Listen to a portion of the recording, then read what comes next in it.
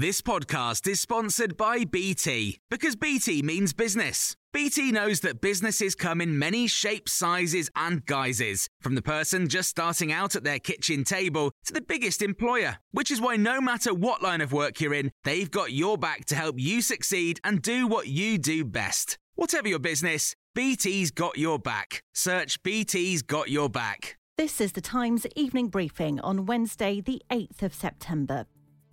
The Labour leader has hit out at the government's plans for social care reform, asking if people will have to sell their homes to raise £86,000 to pay for care.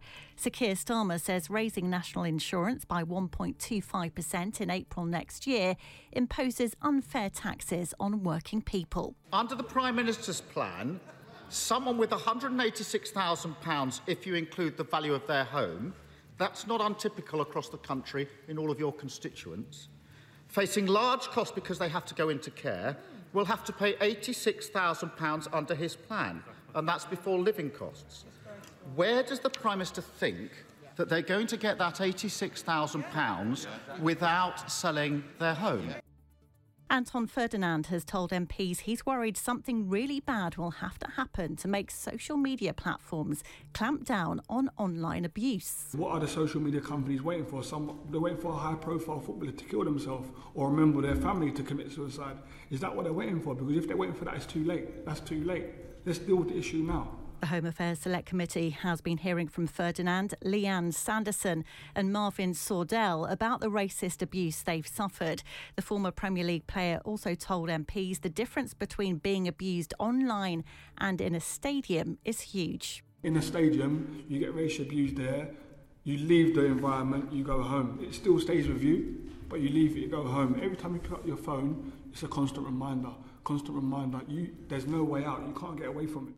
Footballer Marcus Rashford has responded to a report that the Education Secretary mistakenly confused him with rugby player Maro Itoje. In an interview with the Evening Standard, Gavin Williamson said he believed he'd met Rashford on Zoom, but it was actually Itoje. The England player has laughed off the mistake on Twitter, posting the accents could have been a giveaway. Shadow Justice Secretary David Lammy has also tweeted saying this is appalling. Britain would have wanted to see a diverse leadership team in Afghanistan after the Taliban announced an interim government, but that's not what London has seen. That's according to a spokesman for Boris Johnson after the United States also expressed concern at the makeup of the cabinet. One of its members is wanted by the FBI and no roles have been given to women. Meanwhile, many Afghans continue to search for a new life. Interpreter Jafari has been in hiding with his family in Kabul, but he's told Times Radio he's made the treacherous journey to Pakistan. During the journey, I went through some of the most difficult times in my life, but it was worth it because it was a journey for my survival, for the survival of myself and my family. You can hear more on these stories throughout the day on Times Radio.